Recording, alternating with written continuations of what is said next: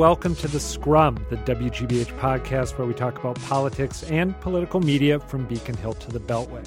I'm Adam Reilly, and in this episode we're talking about the ongoing role that the Syrian civil war and the huge refugee crisis it's created are playing in the presidential race. As all our listeners no doubt know, Republican nominee Donald Trump has been talking for months about barring Muslim immigrants from entering the United States.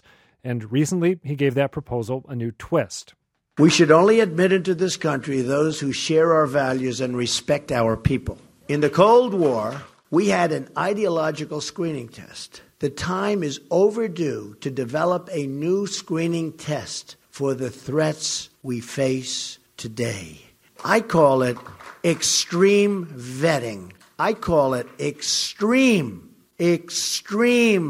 vetting. Our country has enough problems. We wanted to hear from someone who's intimately connected with the crisis in Syria. The refugees that we are seeing that get here, they have been vetted prior to coming for 12 to 24 months. It's not a process that happened overnight. I'm not sure, actually, that Trump has even had the time or taken the time to sit down and understand and see what the process is about and which people are being entered into the United States and who the Syrian refugees are and who the Syrian people is. That was Nadia Alawa, a New Hampshire resident who founded a new organization called NuDay Syria to provide humanitarian relief to women and children who've been impacted by the war. I sat down with her recently and talked about her work and what it's been like to watch the carnage in Syria become a political football. Take a listen, and after you hear from Nadia, stay tuned for a conversation with me, Peter Kadzis, and David Bernstein. We talk about Trump's new immigration policies and about sundry other political matters of note.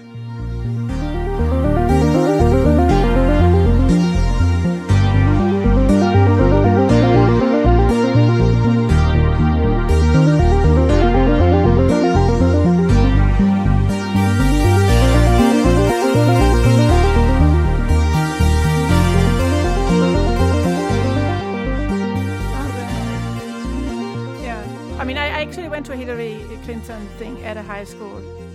Was it in Derry or Londonderry? A few months back. Yeah. Got a nice photo with her because apparently nobody was standing behind the bleachers, behind her. So I went over there and so that got some interesting, feedback on Facebook anyways. Yeah. But Nadia, can you start by introducing yourself, saying who you are and how you came to be doing the work that you do with NuDay Syria? Sure. And Adam, thank you so much for having me here today. My name is Nadia Alawa, and I'm actually a mother of 8 children. And what I do is I run a nonprofit organization for Syria called NuDay Syria. And the focus of NuDay Syria really is on helping mothers and children inside Syria and also at the borders and by default also now as they're coming into New England. But what really got me into the whole issue of what's going to happen to these mothers and children inside Syria, several years ago, was the fact that me being a mother, I couldn't just stand by and do nothing, knowing that children were going to bed hungry, going to bed scared, and not knowing that other people cared. And that got me slowly involved with what's going on in Syria, getting information, setting up rallies, starting to do different fundraisers, and eventually funding a nonprofit organization focused on mothers and children. I was reading an old news account of the work that you do, and I think the number in there was 53 shipping containers containing various types of supplies that you had managed to send to Syria. What's the current shipping container count? We are at around 100 or over 100. I've actually stopped counting. I guess I should go back and count up a little bit. So these containers, yes, they are amazing vessels of items, that go inside northern Syria to the free liberated areas that are still, of course, getting bombed, but on the ground have relatively free space and freedom of movement. But the containers, they also send hope, and they are a fantastic bridge of understanding and caring from families here in the U.S. to families inside Syria.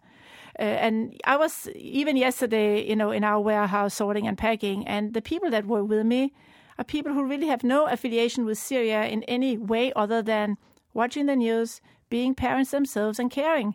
And that's fantastic to see this kind of, community that's being made from people who want to help. And of course, containers is only one thing of projects that we do, but it's such a tangible way of people here to help.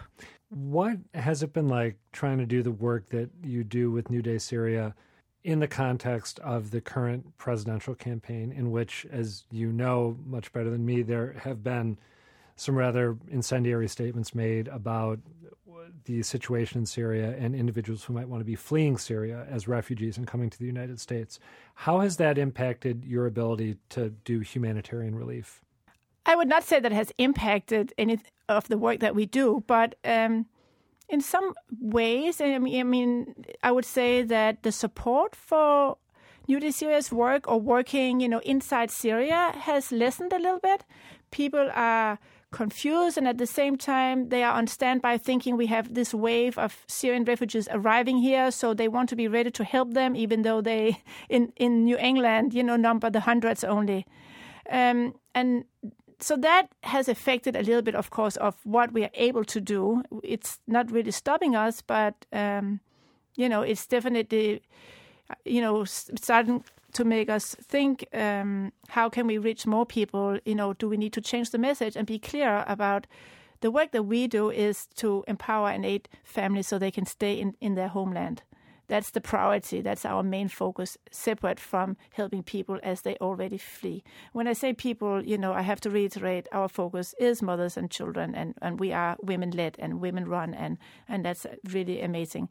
But in terms of wanting to participate and be energized and come and help, we're seeing lots more activity from people who were not previously involved. So there hasn't been, for example, people saying to you, I was volunteering with you 6 months ago or 9 months ago, but now I hear these concerns raised about who it is that's under duress in Syria and whether we might be inundated by hundreds of thousands of Syrian refugees coming to the United States, and I'm terrified about this prospect, and I would rather not work with you anymore. Have you had any conversations Absolutely like that? not. The only thing I hear really is, I looked you guys up because what I'm hearing in the news is so opposed to what I believe in terms of what humanity should stand for. I don't believe the propaganda. I don't believe that Syrian refugees represent ISIS. And because of that, I want to come out and spend my Saturday with my children here. This is what I'm hearing. And I'm like, that's amazing, wonderful. Oops. And I don't have time to discuss it any further because we're super busy. And that's the feedback I'm getting. And that has been very reaffirming. How many Syrian refugees have made it to New Hampshire thus far? Do you know? Just a rough sense. Maybe less than 24. Can you tell me anything about, without naming them by name, but can you give just sort of a brief description of, say, one individual or one family who you have come to know who has made that trip from Syria to the United States? I mean, there's one family that I know, with adult and young children, where the mother now is raising the children on her own while she's waiting out the process. Her husband, works in the medical field in Turkey. And for him, it's just not feasible to leave saving lives for other Syrians while he sits here and waits out, the refugee process himself. And these are people, like this mother, she has so much strength and she has to be very strong, so she can hold it together for her children. Now they have been here for about a year or something like that, learn English, go to school, love that now they can be back in a reliable, peaceful educational system where they can have opportunities for their children. And she's herself, learning the language and working. And people, all the refugees that I know, as soon as they can legally work, they're out there working. Whatever trauma they have, they don't even have time to deal with that. It's not that they sit in self-pity or, they start, self-medicating or doing whatever. No, they're out there finding work. Some of them come with high degrees, and they will come and they will do any kind of labor so that, they can be productive citizens and help themselves and not be relying on anybody's help. The mother you're talking about who's here with her children while her husband stays in Syria, has she been granted refugee status or is she here on... So she has. Yeah. She has. Okay. Nadia, I also have to ask you, what is it like personally as a woman who is half Syrian, as a Muslim woman who, and I always get my terminology wrong when it comes to head coverings, what's the right term? Well, I'm wearing a hijab. Yeah. A hijab, thank you. For a woman who wears the hijab, what is it like to walk through your town in New Hampshire or to travel in New Hampshire What kind of responses do you get just as a private individual from people who don't know that you founded this organization, NuDay Syria? Are you ever harassed? Do you get shouts? Do you get people giving you dirty looks as they walk by you? And if so, has that changed as the campaign has gone on? So this is a very interesting question. So I move mostly in New Hampshire and in Massachusetts. And obviously our organization is registered in the hometown of the previous campaign manager of Trump. And it has been interesting because definitely there are people there in his hometown that actively want to show that they don't support Trump, and they have gone out of their way to be nice to me as a private person, as someone they see at the library or at the post office. But in general, in the last few months, I have been out, when I go shopping, when I go out in other places outside of my hometown, I've been met with a lot of hostility from people, shopkeepers or people that have some authority, who suddenly, and I really have never experienced this before, but suddenly they're feeling entitled that they can treat me the way they want to. And it's like very rude, whatever kind of, I'm a very easygoing person. And if and I know that wearing the hijab, I'm always met with some suspicion, or I should expect that.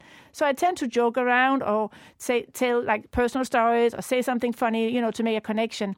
And time and again, I'm meeting these people, even in doctor's offices, nurses or something like that, who give me a very stern interaction. And whatever I say to mellow it down, it's not happening. And I am 100% sure that that's because of the rhetoric that's going on, right now with the presidential campaign. Even after 9/11, I didn't experience this. After 9/11, people were hurt and they were suffering, but it was more sort of like we are mutually part of this, we are also suffering and we are also Americans, and, we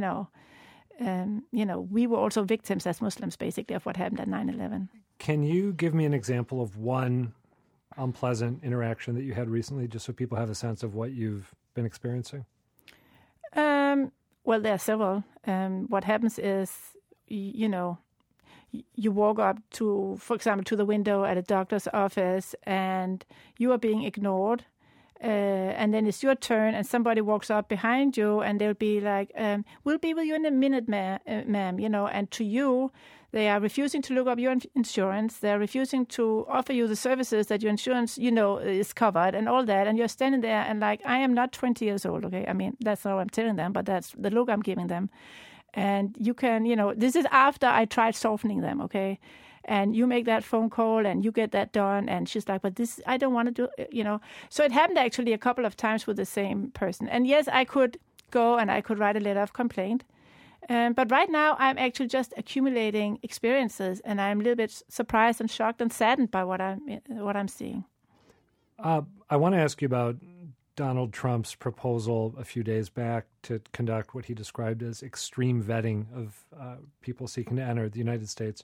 Vetting of Syrian refugees, all that discussion. I'm not sure actually that Trump has even had the time or taken the time to sit down and understand and see what the process is about, and which people are being entered into the United States, and who the Syrian refugees are, and who the Syrian people is, and why they are escaping from their country. They don't want to leave their country. They are running from bombs and running from extremists. I don't think that Donald Trump is an avid listener of this podcast, but hypothetically speaking, if he were to be listening to this episode, what would you want him to know about the identity of the people who are currently trying to flee Syria to come to the United States or to go anywhere else, and the process that they have to go through to come into this country specifically? As this is a continuation of what I just mentioned, that the families coming here, the individuals coming here, are people who ran away from their country in order to survive, and they want for their children what everybody wants for their children: freedom, peace, education. nobody is coming here to seek opportunity. They are coming here because this is the next step towards peace for them. At this point in time. Just so I'm clear, when you say no one's coming here to seek opportunity, was that a sentence? Go ahead. Yeah, seek opportunity means, I'm leaving my country so I can take advantage of opportunity in another country. Gotcha. Syrians are very patriotic people. The way you love your country, that's how they love their country. They love the soil of their country. And the refugees that we are seeing that get here, they have been vetted prior to coming for 12 to 24 months. It's not a process that happened overnight. They have already endured leaving their country, watching whatever they watched, family members getting killed, themselves losing everything. I mean, Syria was a very affluent country overall, highly educated country. And now they sit, in refugee camps and, they're out on the streets. And then they wait. And they wait for, what can they do to make sure that their children have an opportunity and, end up as productive world citizens, basically. Have you spent time in any of the refugee camps? No, I have not. And I have not traveled to Syria in the last 20 years, basically. I have obviously been to Turkey, where we have NuDay Syria has an office where we run orphan programs. But I'm running an organization, and I am trying to facilitate what we can do for refugees here and how to be most productive myself. What is your take, looking back on decisions made by President Obama, on how the current administration has handled the crisis in Syria and what has been done that was smart or wise, and what maybe has not been done that should have been done? Well, there's a lot that hasn't been done. It's not enough to say that you get gray hair over what's happening in Syria. It's not enough to say you can't sleep at night. If you can't sleep at night over the suffering of the people of a whole country, and you have the capability to do something, then you need to do something. I mean, the motto of NuDay Syria is one person at a time, one humanity closer, because I could not take doing nothing. And I'm just a person.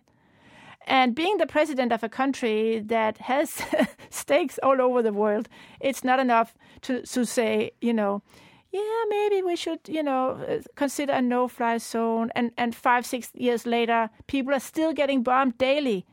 What Obama needs to do is say, this is not something we can sit by and watch. We have known all along the kind of suffering that, happens to people in Syria that get detained and tortured. I mean, we have the Caesar photos. Caesar, he came out last year and showed us all these photos. He was in Congress giving testimony. People, they cry and then they do nothing. How can we do that on our watch? And as you know, President Obama actually told Jeffrey Goldberg from The Atlantic that one of the proudest moments of his presidency, maybe the proudest, he might have used that phrase, was when, after saying that the use of chemical weapons would be a red line for him when it came to intervention, when that apparently occurred and he still chose to sit back and exercise that restraint. Is actually very tragic. That is so tragic. That red line and those days with those first official chemical weapons attack, because they had happened prior and they are happening this week, maybe as we speak. Those was some of the most intense moments for those of us involved with Syria. And they were survivors who left Syria under a lot of danger, and they traveled the United States and they were giving tours and they were telling everybody about what was happening. What was that, entertainment? I mean, these are real people suffering. Children are dying in front of them. I'm glad you raised the point about non-action by the United States and continued death and destruction, opening a door to extremism, because as you know, one of the ideas that Donald Trump floated a few days ago was asking people who were coming to the U.S. from abroad to take some sort of ideological screening test to see if they held extremist viewpoints. You spoke earlier very convincingly about how people coming from Syria are looking to find a place where they and their families can be safe. But there were a couple instances when we saw some attacks, perhaps ISIS-inspired attacks in Europe, where it seemed that individuals may have left Syria as refugees who had the intent to then do harm in the West after emigrating. Is that, even for a small fraction of people coming out of Syria, a legitimate concern? Actually, I think we should go back and analyze who did which attacks in Europe, because the Paris attack to begin with those weren't Syrian refugees, okay? This was all planted. A passport survives amidst bombings, and then you look into who the people are. But we only get the headlines here in the United States. What happened subsequently in France, of course, was that they did an investigation. And the prime minister, the president of France, he was like, this has nothing to do with the Syrian refugee situation. Now, France itself did not modify anything. They felt very confident about the Syrian refugees coming into their country. And whatever is happening, there was one incident a couple of weeks ago, which, of course, got blown up all over the news also, with a Syrian refugee who attacked his girlfriend. And suddenly that became like also a terrorist attack. So these few attacks, I mean, of course you have, refugee youth that has a lot of issues inside of them, and they have witnessed a lot of stuff. But these attacks are not necessarily linked at all. If you speak to any of the refugees, and if you know anything about Syrian culture, people are moderate. They are moderate people. We live together. We have lived inside Syria as, mixed ethnicities for how many years? How many different religions? They have lived together always. And Syrians, they love, the Muslims, they love their religion and they love living with other people. And it's always been like this. I got to ask you, you are not only an activist and someone who works in humanitarian relief, but you're also a U.S. citizen who I'm guessing will be casting a vote in the presidential election this November. Do you know who you're going to be voting for? Yeah, there's no doubt that I know who I'm going to be voting for. And this is actually a very exciting event for me because I have never voted before in my life. I mean, I've been part of the Syrian revolution for, 5 years, and I've always been like promoting freedom and democracy, and I want my children to be active participants. But since I only became a U.S. citizen a couple of years ago, in the middle of all this, Syrian revolution thing, it's a big thing for me to go vote. Yes, I do know who I'm going to vote, and I'm going to cast my vote for the person that I believe will unite the United States and also do the best that they can to ensure that we have, world peace and that people are not put into boxes because of their religion or their ethnicity. You have all but offered a name with that comment, but I want to see if you would be willing to actually say who it is you're going to support. I mean, it's no secret that I would be voting for Hillary Clinton, but that's me personally, yeah. Given that is the vote that you personally are going to be casting as a private U.S. citizen, what counsel might you give to her if she becomes president on what she should do in Syria that President Obama has not done? Well, I mean, now you're asking me as a Muslim and as part Syrian and Syrian activist. Recently, my own daughter, who runs the media company called The Tempest, was attacked severely on social media by a Trump supporter, basically. And she had thousands and thousands and thousands of tweets that, were threatening her life and everything about her. What precipitated that? And what precipitated that was that she was part of a subcommittee on, Muslims and Muslim integration and terror acts in the U.S., which she subsequently did not sign on because she disagreed with the subcommittee. And the interesting part was that she was the only Muslim representing, which also tells you something about there has to be more communication, from the Muslim, demographic and the White House. So let me bring it back to Hillary Clinton. Yeah. I asked you what counsel you might give to Hillary Clinton. You mentioned your daughter's experience. And my counsel is engage Muslims, engage Syrian Americans. Syria is a huge, huge, huge foreign policy issue that's affecting all of us. And not because we are going to take 500 or 10,000 Syrian refugees here, but because, it is feeding ISIS, and it is, and Assad is still sitting there. So that's, my advice, my suggestion, my hope is that Hillary Clinton will surround herself with people who really have an understanding and a want to help, and bridge, the gap between, the Muslim population and the greater population, basically. All right, Nadia Alawa, thank you very much for taking the time to talk with me today, and good luck.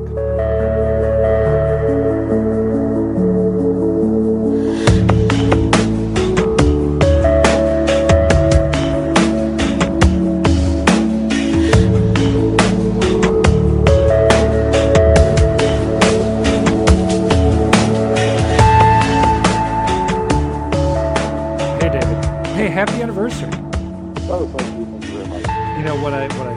done was, even though it's not an anniversary thing, is any excuse I have to post the Marilyn Monroe, John F. Kennedy, happy birthday to you.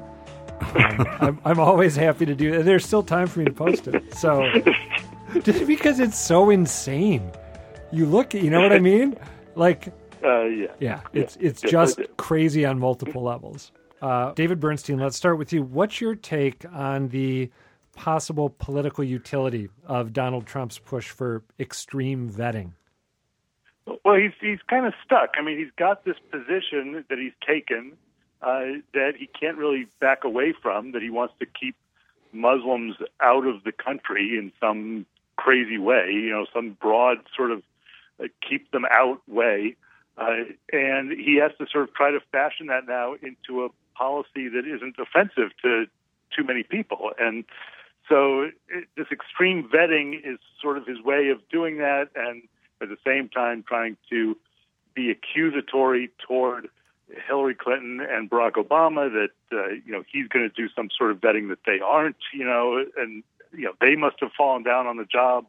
It doesn't make a whole lot of sense to me, but it's a good phrase, and, he's kind of stuck. He has very few things he can talk about, and he wants to try to focus on policy where he can, and he's got very narrow lanes to do it in. Peter Kadzis, what about you? Well, this is about emotion, not about logic. The press, ourselves included, we're in a curious place. We all know that Donald Trump is a joke. He's a bad joke. He's an evil joke. He's a threatening joke.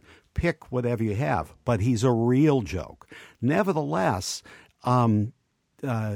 courtesy, the form, requires us to take what he says seriously, even though there's, in this instance, nothing to it.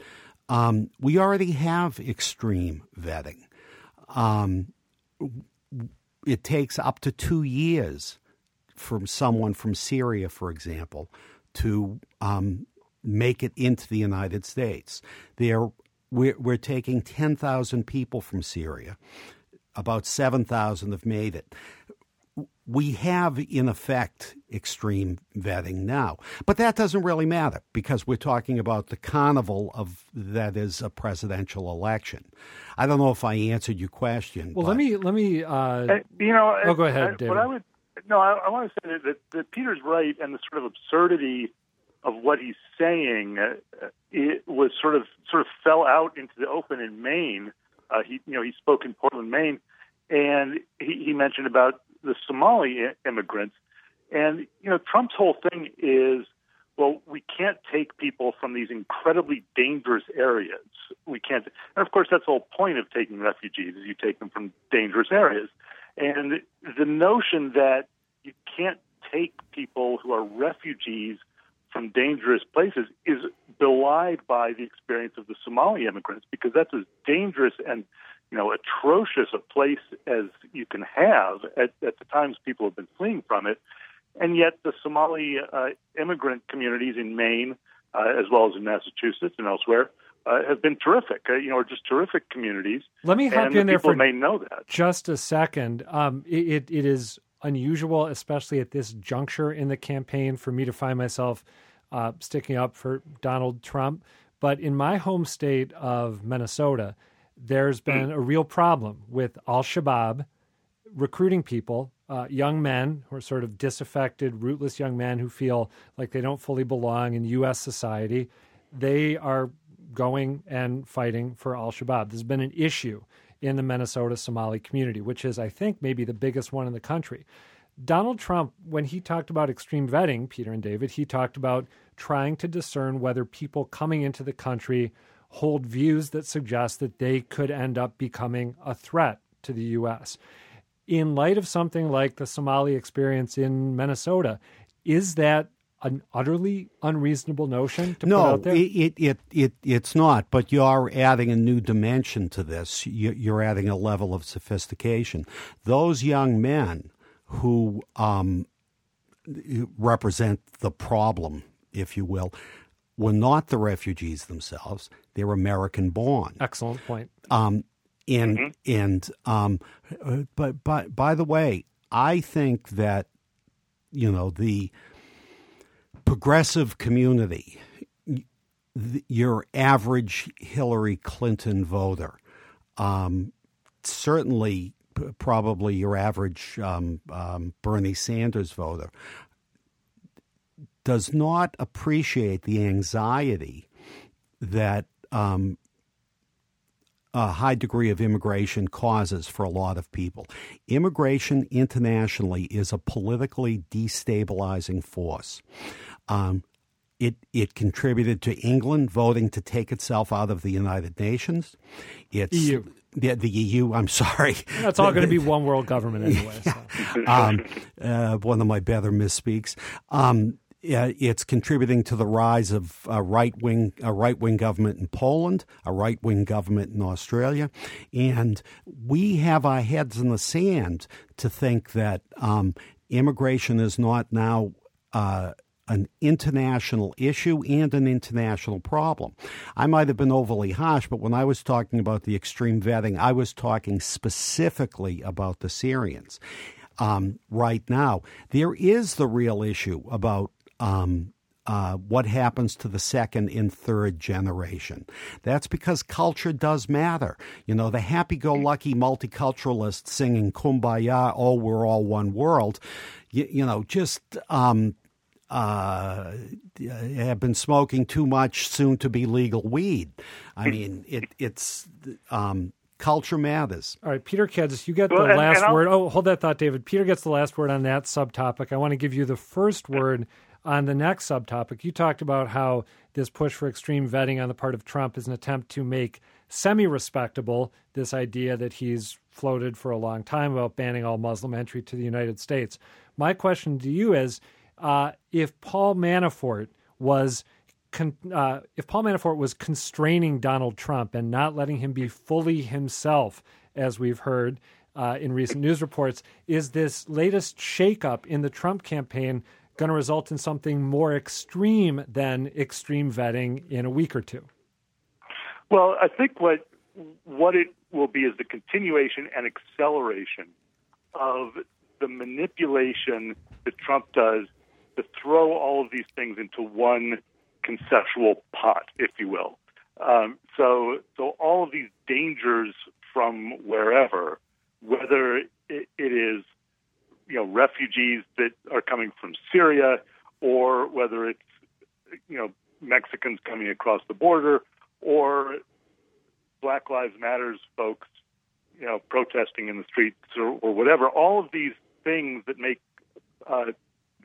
some people nervous, and often for some of them for perfectly valid reasons. And there are scary things in the world, and there are disruptive things in the world, but by talking about them in sort of a collected way, as if they're all one big thing of others, and that's a way of dealing with things that the Breitbart website has trafficked in extensively, and and looking at everything through a race and ethnicity and nationality lens.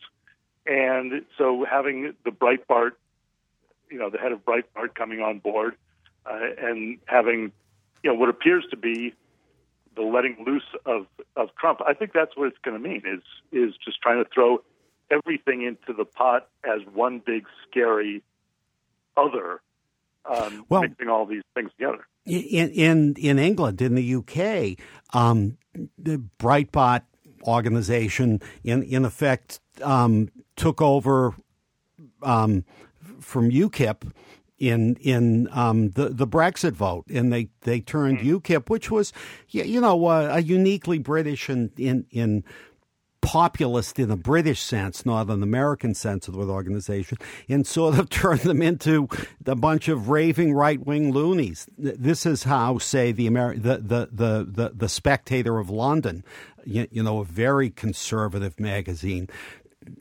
said, the Spectator always looked at UKIP with some unguarded disdain, but once the Breitbart people got a hold of it, they said they're crazy. So it's not without some precedent.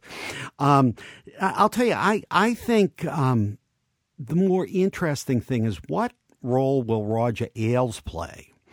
Listen, Roger Ailes is one of the political geniuses of the second half of the 20th century. He was present at the Nixon, the Nixon-Kennedy debates.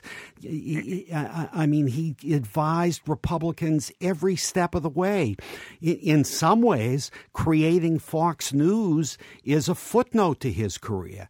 A whole chapter could be written on him in a history of the Republican Party or a history of right-wing politicking.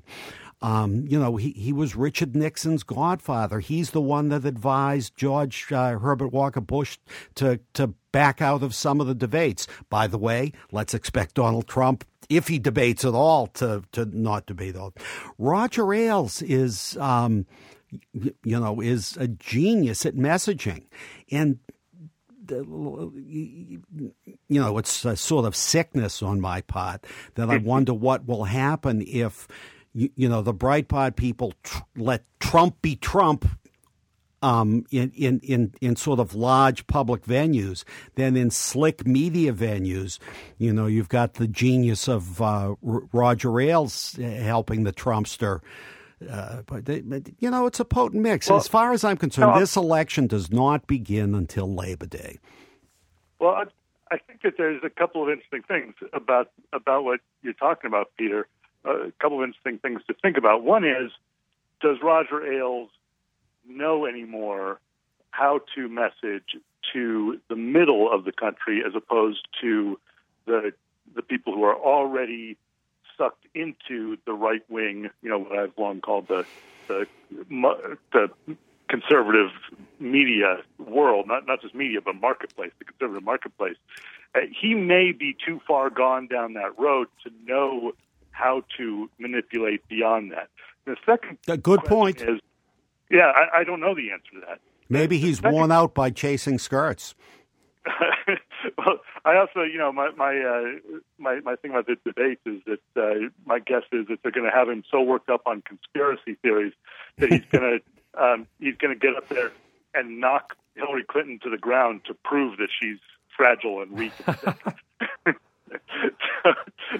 But the other thing I was going to say about Ailes and Breitbart and Trump is, at this point and going forward, are they trying to minimize the loss, which I think is what a lot of the sort of insider Republican hierarchy wants to do?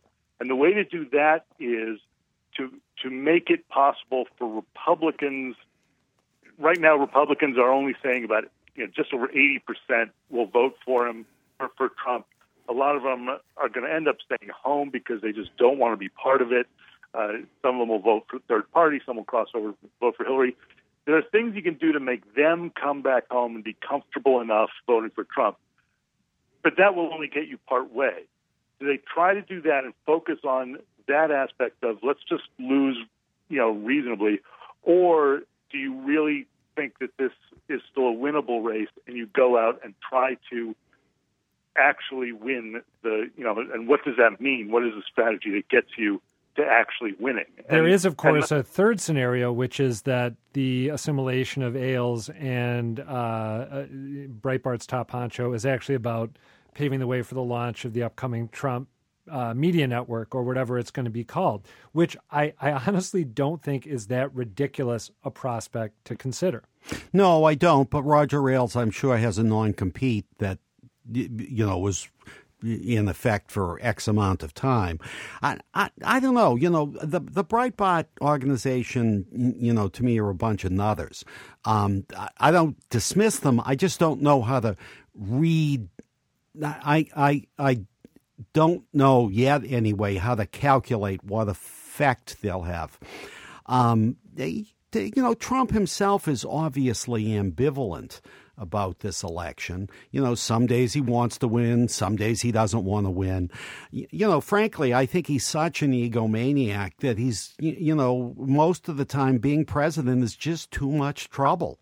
We had cut into his golf game. I mean, I saw David, you had a great tweet a couple of hours ago about, he's going to take the advice of people who will require him to do the least amount of work. And I think it was you, and I responded, is a firm believer in the creative power of sloth. I can certainly get behind that. David, I got to ask you, if you wanted the two scenarios you posited, either shooting for a more respectable loss or attempting to actually win this, if you wanted to do either of those things, given the way the election has unfolded up until now and the huge structural deficit, judging from the polls, that Trump is facing in November, how would hiring a top Breitbart guy help you do either of those things? Well, that's a very good question in and of itself. But if you are Donald Trump and you think that you have to get Manafort out because he's clearly going to be a massive liability with all this stuff that's coming out about his involvement in Russia, and besides, what has he done to prove that he can, right the ship at this point? Well, he got Trump through the convention. That to me was his job. Yeah, exactly, right. And so you need. I think it's reasonable for Trump to be looking at where things are, to realize that he's in big trouble and that he can't do it with what he has. Why he ends up with Breitbart and with the consultant who is used to be with Ted Cruz. She's been around a long time, and but has not really been at this level ever before. Why those particular? It's probably just that knowing what we know about Trump, I think it's just sort of who was best pushing the right buttons to push Donald Trump's ego. But look, if you wanted to lose respectably, then you sort of do a simple, conservative, but not crazy, tone it down, and make it comfortable enough for Republicans to all come and vote for you. But you give up the middle as lost, and you're not going to get them. If you want to try to actually win, you're going to have to do something to massively shake up the race, which means really tearing down Hillary Clinton, I think. And so why not a Breitbart person to just go after Hillary Clinton with, bare knuckles, as they say? Yeah, you just stole my thunder. I was going to interrupt and say, David. Isn't there someone else running for president? What in blazes name is Hillary Clinton doing? I mean, she's smart not to do anything. I mean, right.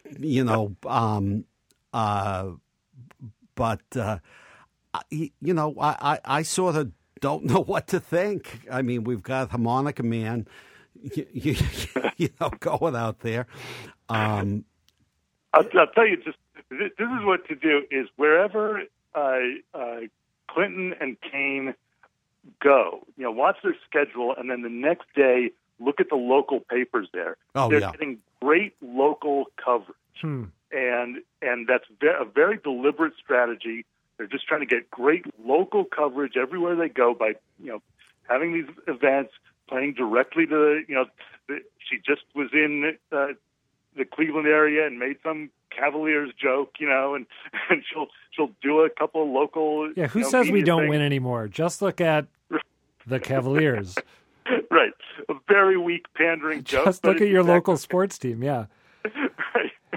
All right. Final topic for you guys. Curt Schilling, gone but not forgotten, if that's the right cliche to use, recently told WRKO, was this on Howie Carr's show, by the way? Do you know, David? I don't even know. I'm not sure where it was. All right, no. That's two of us, and I think maybe three of us, including Peter here. He would love to maybe run against Elizabeth Warren for the U.S. Senate and be a part of getting her out of politics. Is there any chance that if Kurt Schilling decides to run against Elizabeth Warren, that he could give her a competitive race. The Herald's very excited about it. They say it'd be a race to watch. Of course they are. I mean, they operate, at least the front page operates in, an altered state of consciousness. I mean,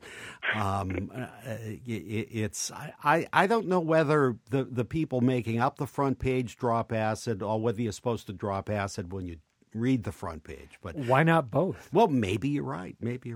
But I'm excited by the prospect because, it'll just be a rollicking campaign. I mean, he's a functioning car accident. He'll,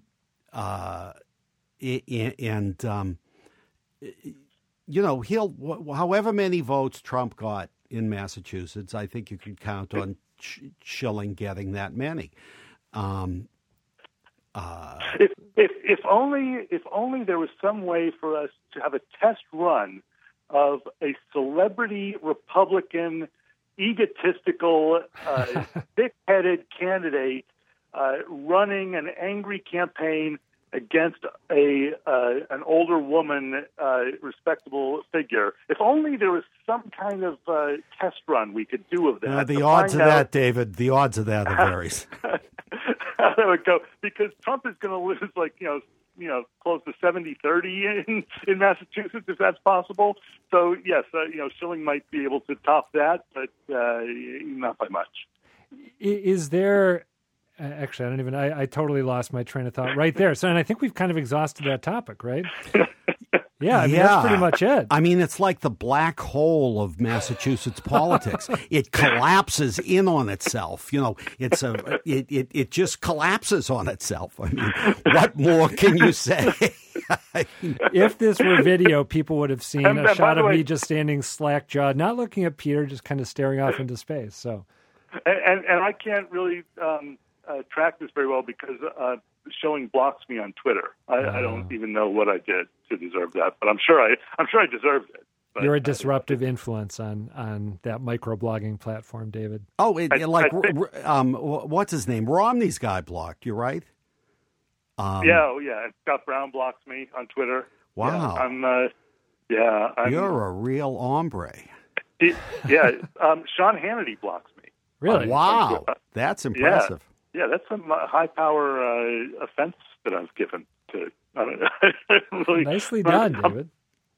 Yeah, but I always thought that Schilling, honestly, even when he was still playing, I always thought that he was going to move back to Arizona and run for governor there.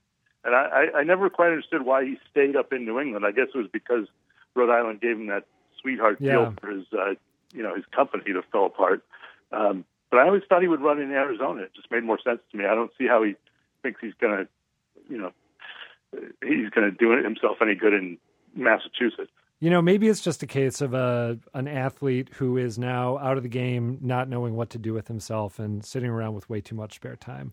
I got to say, I had the pleasure once of meeting Kurt Schilling's wife, Shonda. I had to do a little miniature profile for WGBH News for Greater Boston when Emily Rooney was still hosting a little mini profile of Medfield. And I had been directed to kind of a local community general store / icon type of place, and was just, I had no idea what I was doing. I was looking for anything of slight interest to glom onto. And Shonda Schilling was there in the store, and without making herself known as Shonda Schilling, offered a couple of very helpful suggestions. So thanks, Shonda. Yeah. All right. On that note, again, a black hole. It's a black hole. I think we're running out of steam. Maybe she should run. All right. She should run. I like that idea. All right. David Bernstein, author of WGBH News' Dateline DC column. As always, a pleasure to talk with you. Thank you. Peter Kadzis, good to see you too, although I see you every day. Wait, listen, I edit Dateline DC. Don't I get a credit, an asterisk? One part of the Dateline DC team. Yeah, both halves of the Dateline DC team. Guys, thank you for chatting about this stuff. David, talk to you later. My pleasure. Bye-bye.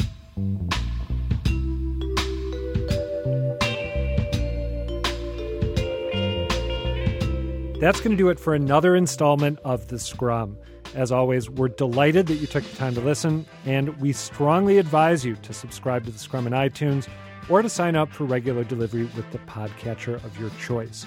You can also find back episodes at blogs.wgbh.org/scrum. I am Adam Reilly, and The Scrum is a production of WGBH News.